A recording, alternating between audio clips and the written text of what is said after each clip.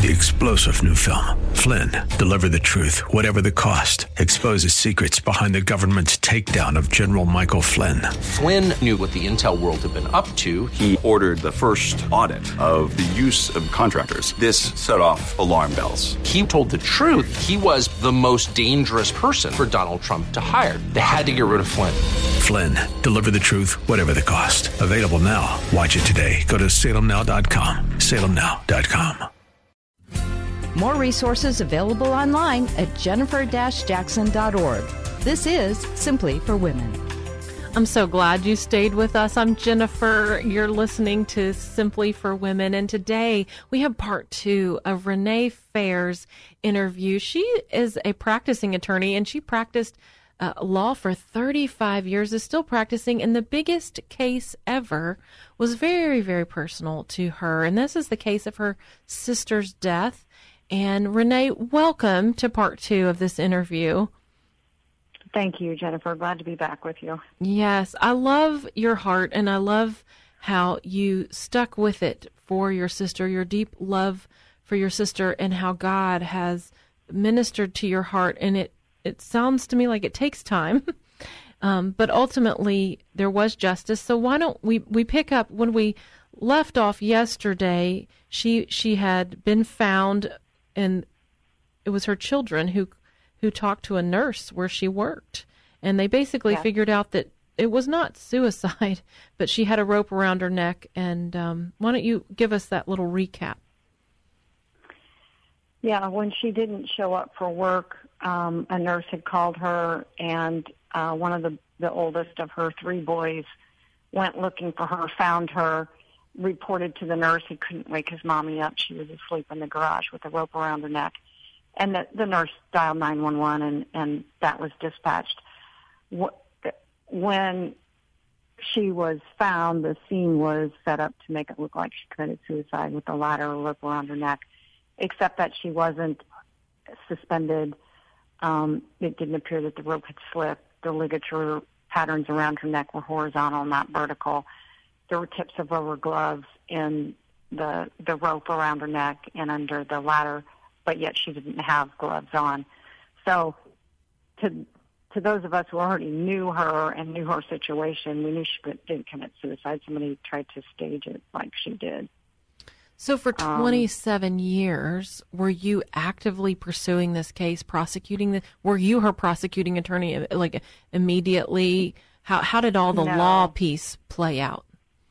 I was an attorney in private practice. Cheryl had contacted me. She was killed in October. She had contacted me right around the 4th of July, asking me for help to find an attorney, which wasn't uncommon. I was the attorney in the family, and people were always asking legal questions, or could you help me find an attorney here for this or that? And when she asked for a divorce attorney, I asked who for, and she said herself. Like, oh my gosh, you can't get divorced. I actually said that to her. You're Catholic. We don't get divorced. You have 3 children. You chose to marry him. Went through the whole litany of things. And at the time, I think she was embarrassed and shameful. She was very a devout Catholic, and she didn't want to be a sinner in God's eyes, which is what the Catholic religion teaches for the most part about divorce, although I think they would excuse it today with domestic violence. Right. But it was very different. Again, it was, 30 some years ago. So she felt trapped, and even her own family didn't understand the severity of the situation she was in. Yes. And so many women, we often wonder, and I wondered, and I asked her, why didn't you leave? I did not understand that. And until you really start to understand domestic violence, you don't understand how much it is like the hostage situations, the Stockholm syndrome, where the victim actually becomes brainwashed. And it's very difficult to get past that part of it, but past other parts of it too, which sometimes are the financial situation, the isolation that oftentimes the abuser gets them into, where they've, isolated them from their family and friends. And so there's just, domestic violence is so complicated.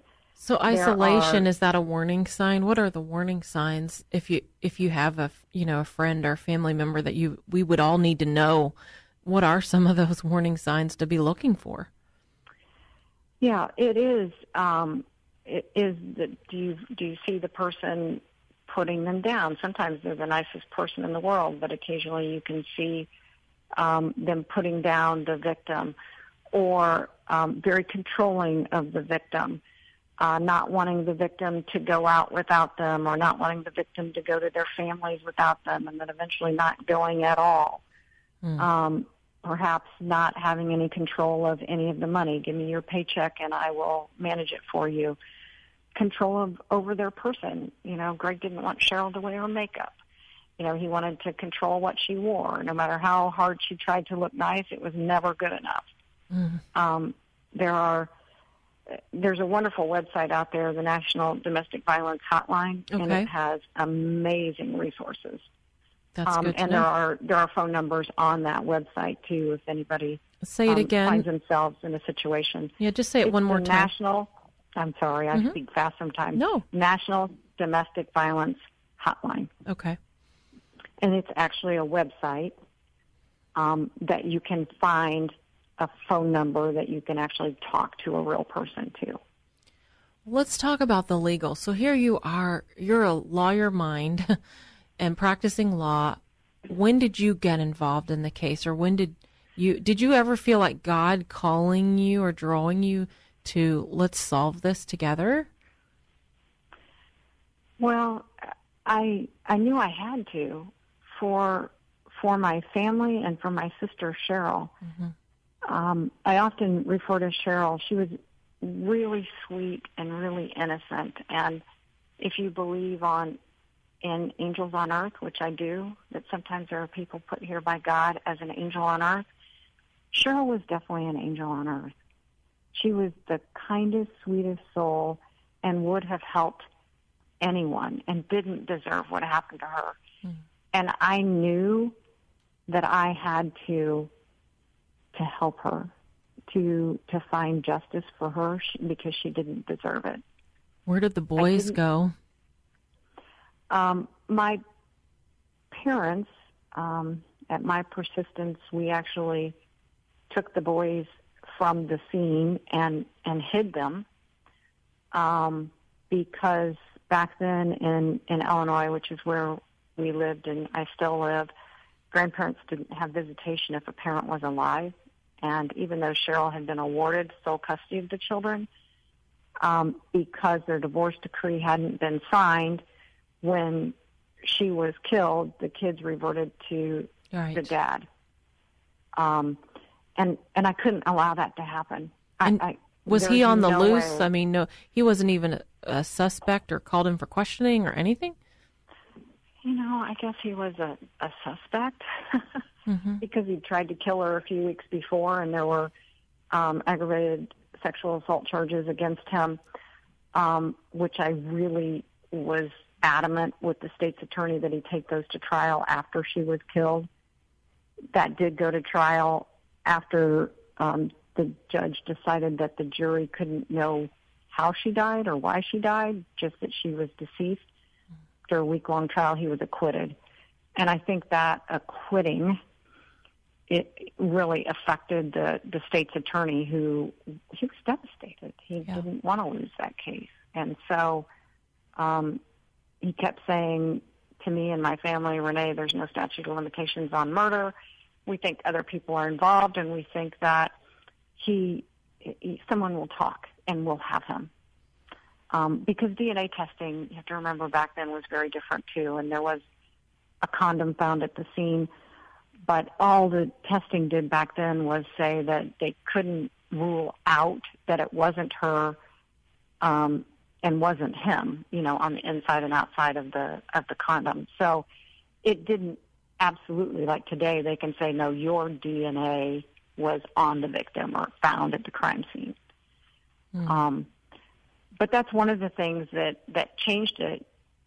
There was a young woman who was in school, college at the time, and had wanted to become a lawyer and a state's attorney, and heard her parents talking about this case. She ultimately became a state's attorney, and she said, I'm going to solve that case. And so she's the one who revived it. How many years into how many years after your sister's death did this happen? About 24 years in. Okay. She really started working it and knew. She remembered her parents talking about it and saying, there's no mother in the world, no God-fearing woman who would commit suicide and leave herself for her children to find. Mothers don't do that. And so that sparked the interest for this attorney to jump on the case. Yeah.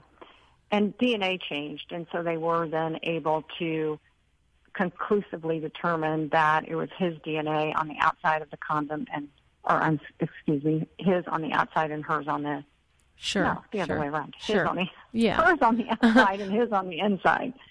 Well, our time is winding up today, and I know that this is a powerful story, so we want to finish it tomorrow. I hope that everyone would hang with us for the last of this story. Renee Fehr, she's a practicing attorney for 35 years, and the biggest case ever was the case of her very beloved sister. And, more of the story is that she surrendered her heart. She became close to God, and God answered her prayers through this process. So we want to talk about that on the next show. You've been listening to Simply for Women. I'm Jennifer Jackson. I'm so glad you've been with us today. Isn't it amazing? God can meet us even in the deepest, darkest, hardest places ever. You've been listening to Simply for Women. We hope that today's show has been a blessing to you as you seek to simply live out your faith. To hear today's show again or to share it with a friend, search Simply for Women wherever you get your podcasts. Or visit Jennifer's website at jennifer-jackson.org. That's jennifer-jackson.org. Thanks for joining us on Simply for Women. Take time today to simply be with God.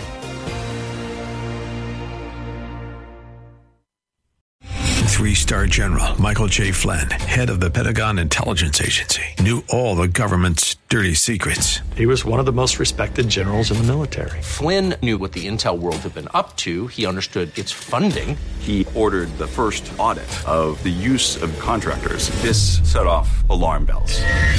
The explosive new documentary, Flynn, Deliver the Truth, Whatever the Cost, uncovers the facts behind this scandal. Flynn told the truth. He was the most dangerous person for Donald Trump to hire. I find out the worst enemy that I'm going to face in my life is right here in America. They took my assessment and they wanted me to change it. And I was like, I'm not changing it. They had to get rid of Flynn.